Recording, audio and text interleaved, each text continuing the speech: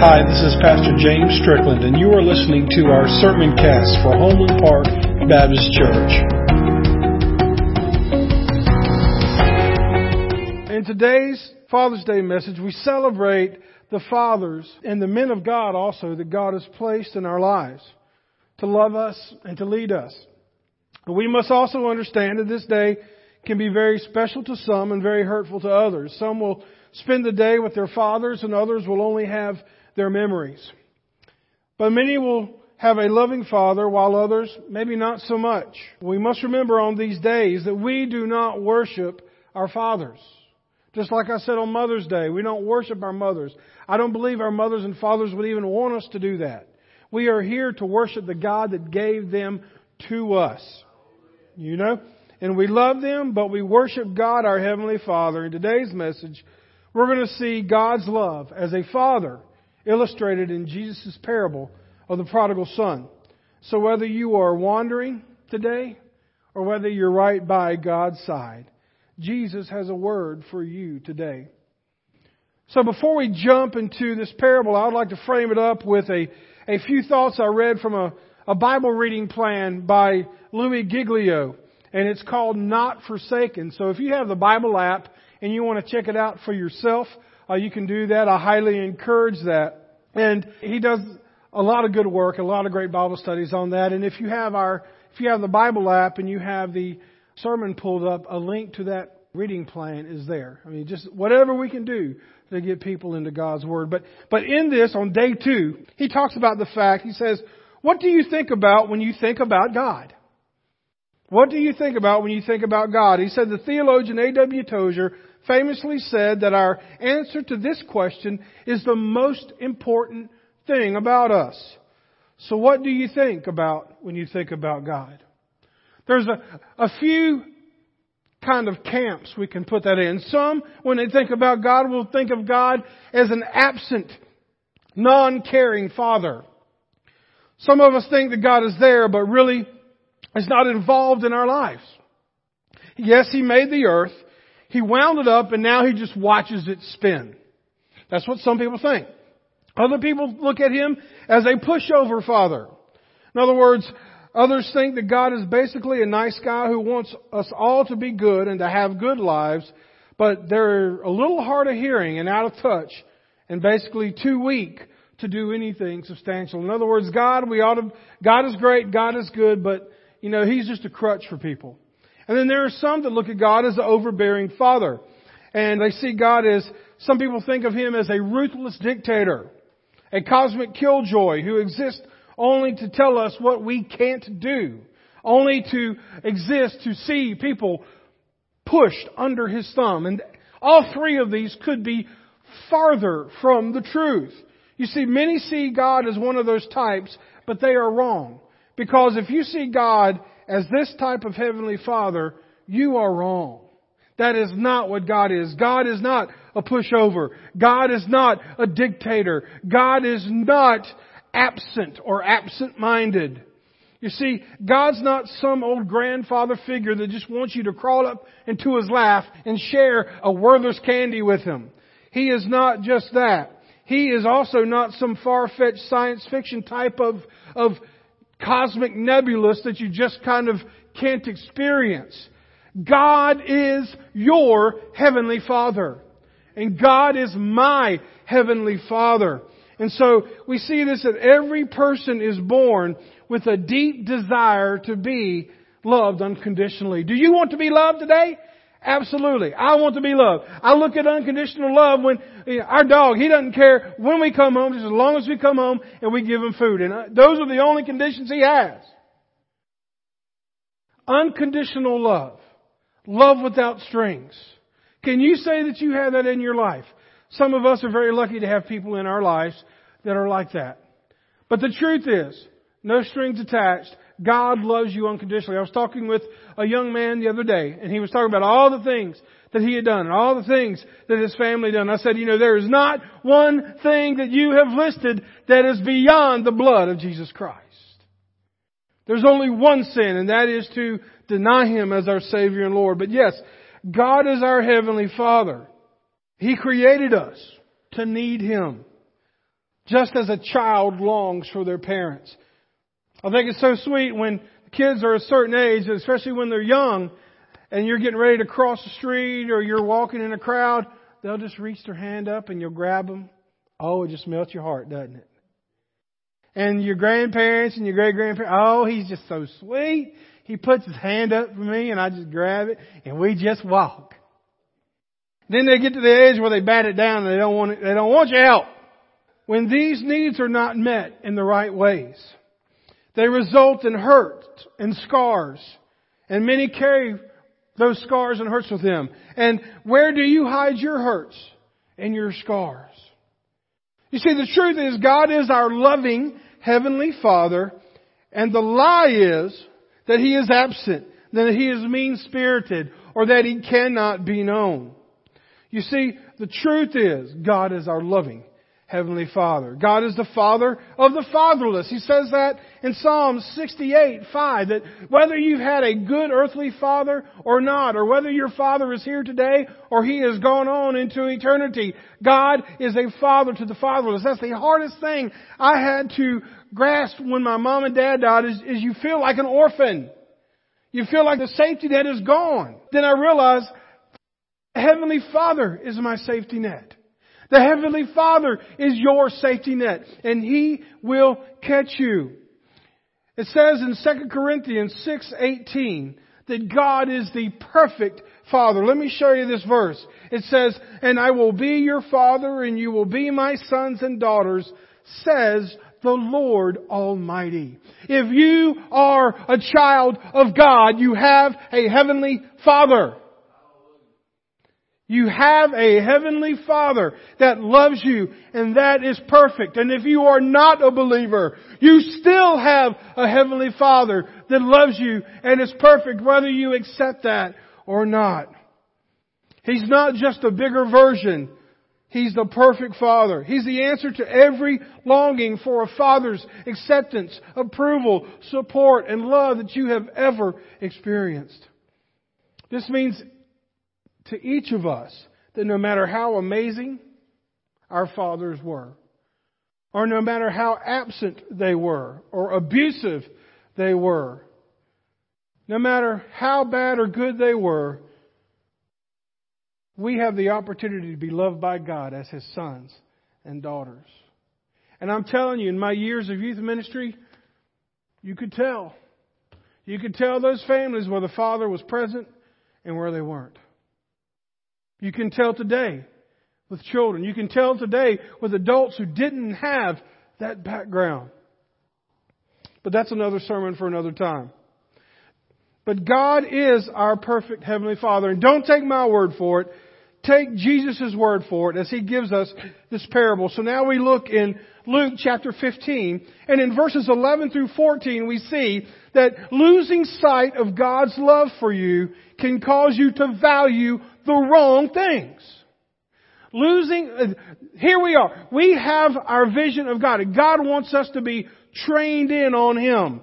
But the world pulls us off into a different direction. It doesn't matter what it be. It might be the pursuit of wealth, health, and happiness. Whatever it may be. It may just be you want what you want and that's how it is. Kind of like that old, was it Backstreet Boys? They want it that way? I'm not going to sing it. There's only 3 of you that got that reference. That's all right. Right now in your head, you're going, tell me why. I know you are. But God is not Burger King. We cannot have it our way. And when we lose sight of God's love, it can cause us to value the wrong things. Verse 11, to illustrate the point further, Jesus told them this story. A man had 2 sons. The younger son told his father, I want my share of your estate now before you die. So his father agreed to divide his wealth between his sons. A few days later, the younger son packed all his belongings and moved to the distant land, and there he wasted all his money in wild living. About that time, his money ran out, and a great famine swept over the land, and he began to starve. He persuaded a local farmer to hire him, and the man sent him into his field to feed the pigs. Some of you growing up on a farm, you know what it meant to feed the pigs, didn't you? It was nasty. What do they say? Slop the hogs or whatever they used to say.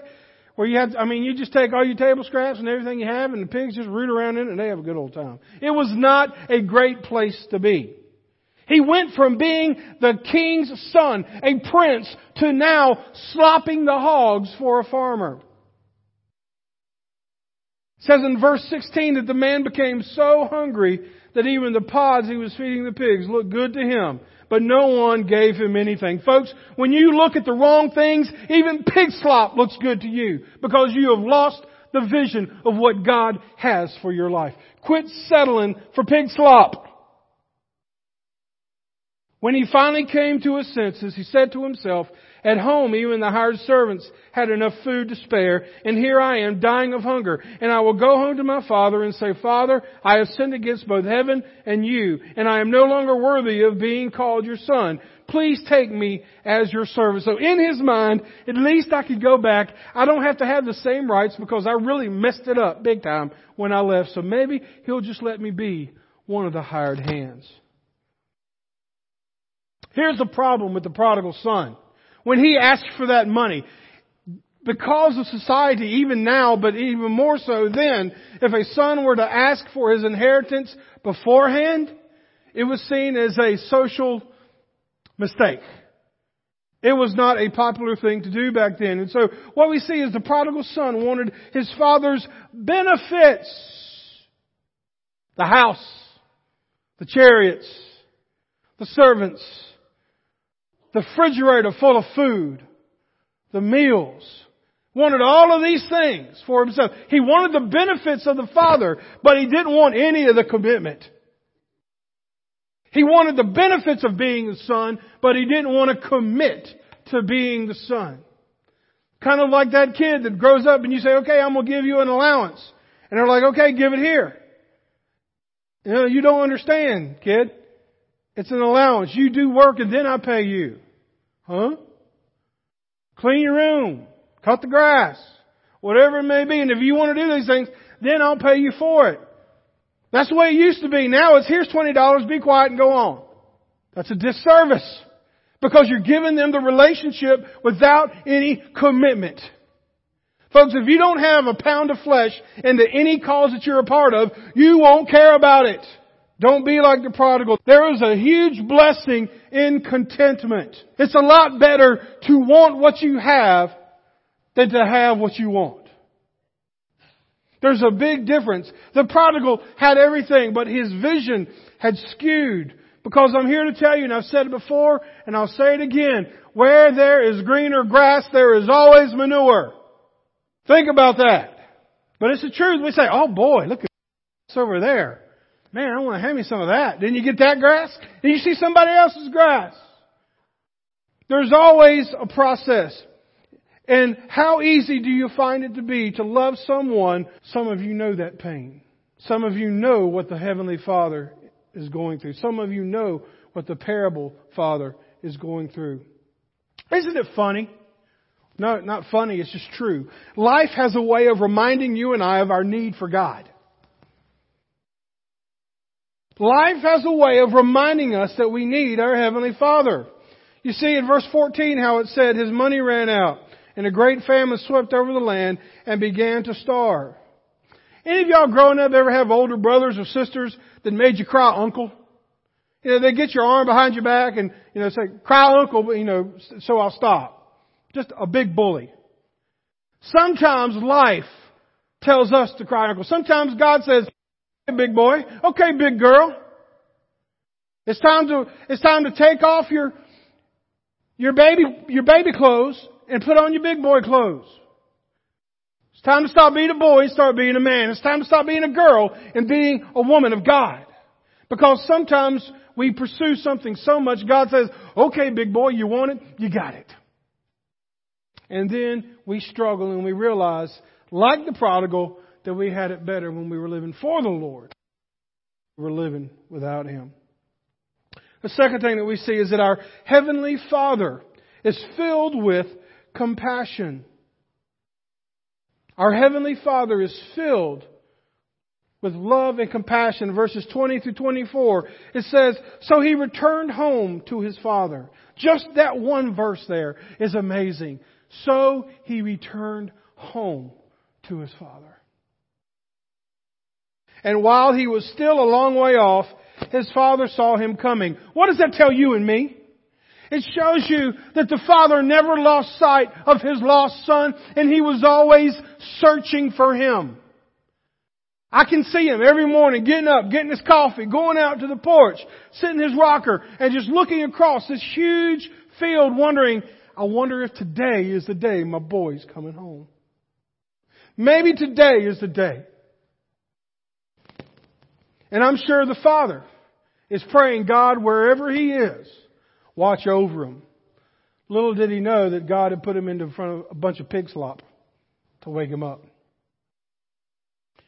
And then, here's the beautiful part. Here's where the compassion and the mercy comes in. And while he was still a long way off, his Father saw him coming. Filled with what, folks? It's in your scripture.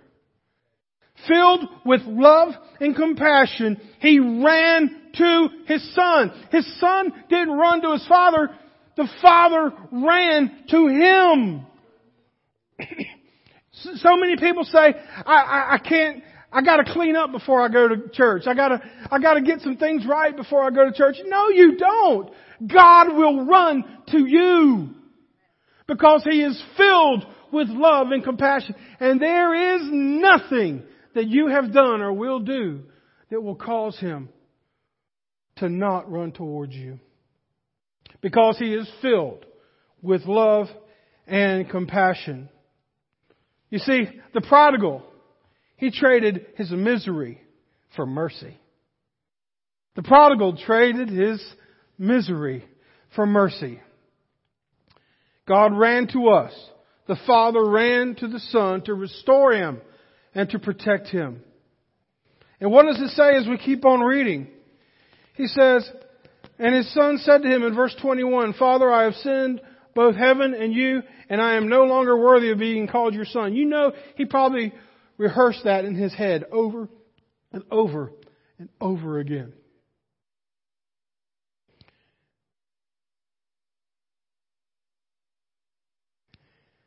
And we see that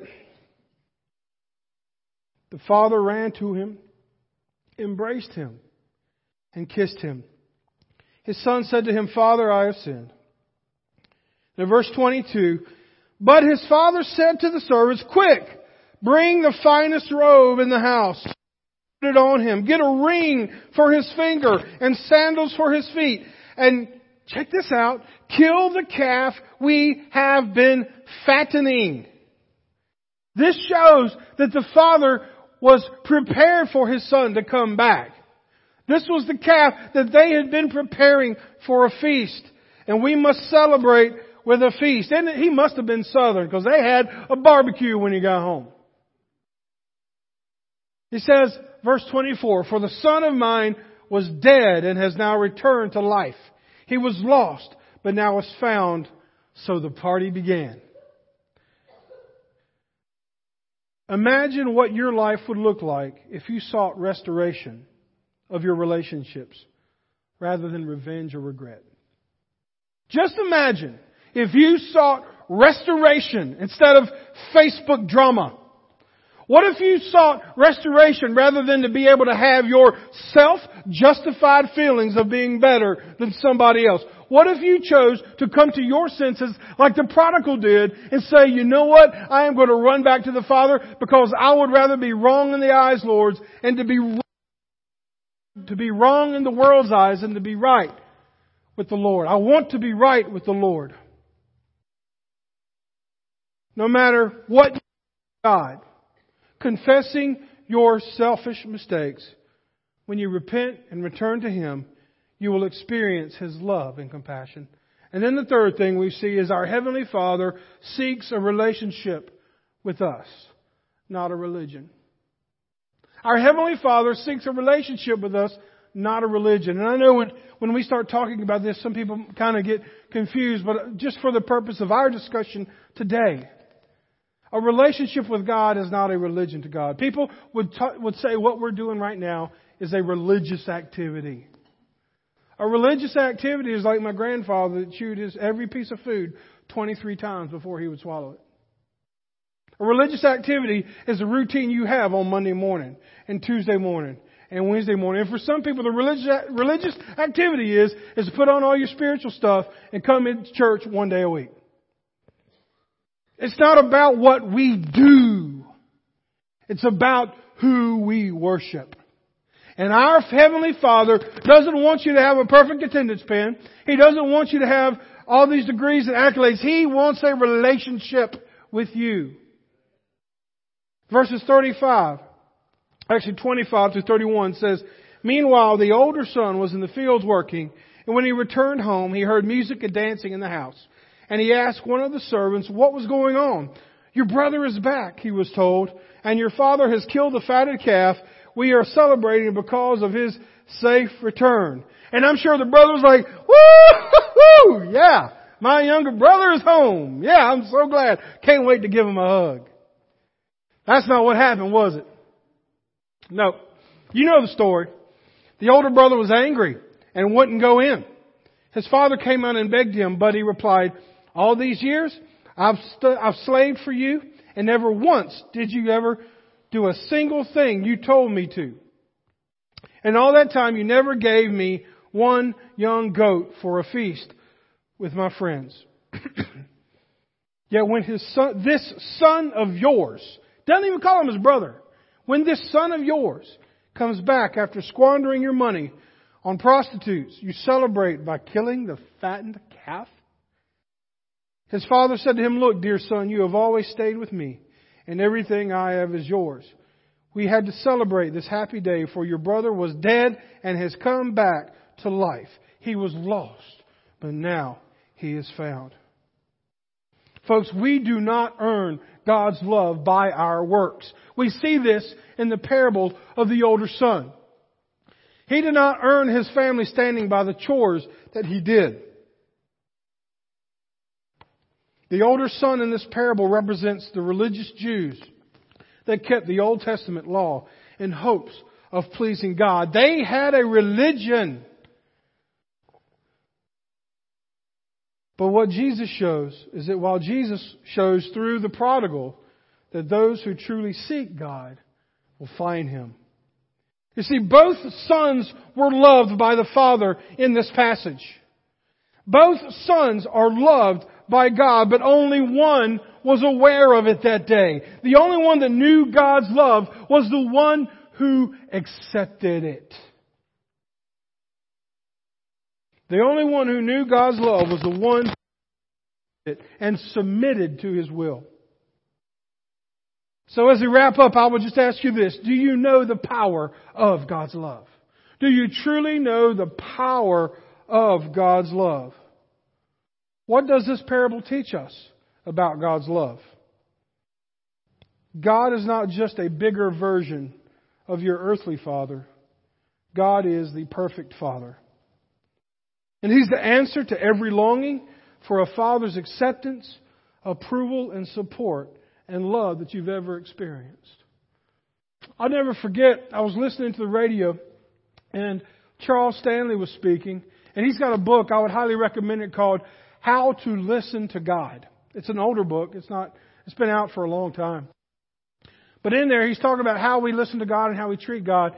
And he said this one time, and I'll never forget it. He said, a lot of times people attribute their heavenly Father to the characteristics their earthly father had showed.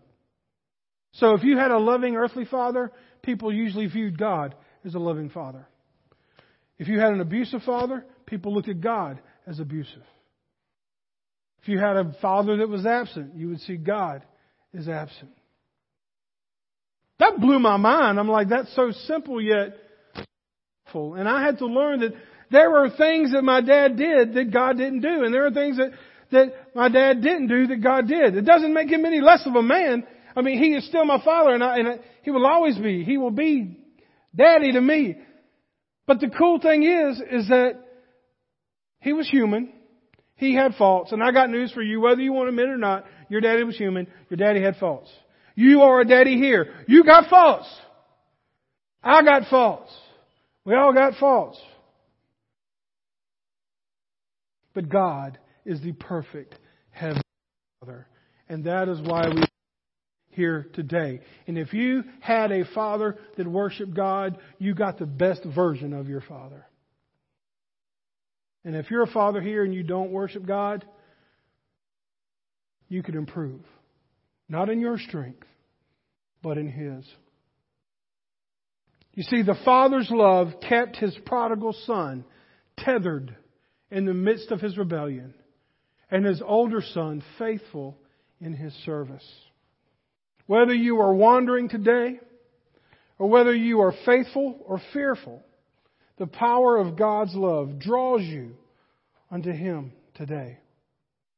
And it would just be my prayer, if there's someone here that has been in the prodigal's shoes, that you feel like you've been searching, you feel like you've been looking, and you want to come home, you want to run home to God, today is the day. There's nothing to be embarrassed about. I think people are joy to see men of God standing up for God in their relationship with Him. Maybe you just want to come to the altar and pray. Maybe you just want to make a decision where you're at. But today is the day that if God is calling you unto Himself, it's time to turn from the pig slop and run back to Him. And if you're not a perfect father, that's okay. I know one who is, and that's God.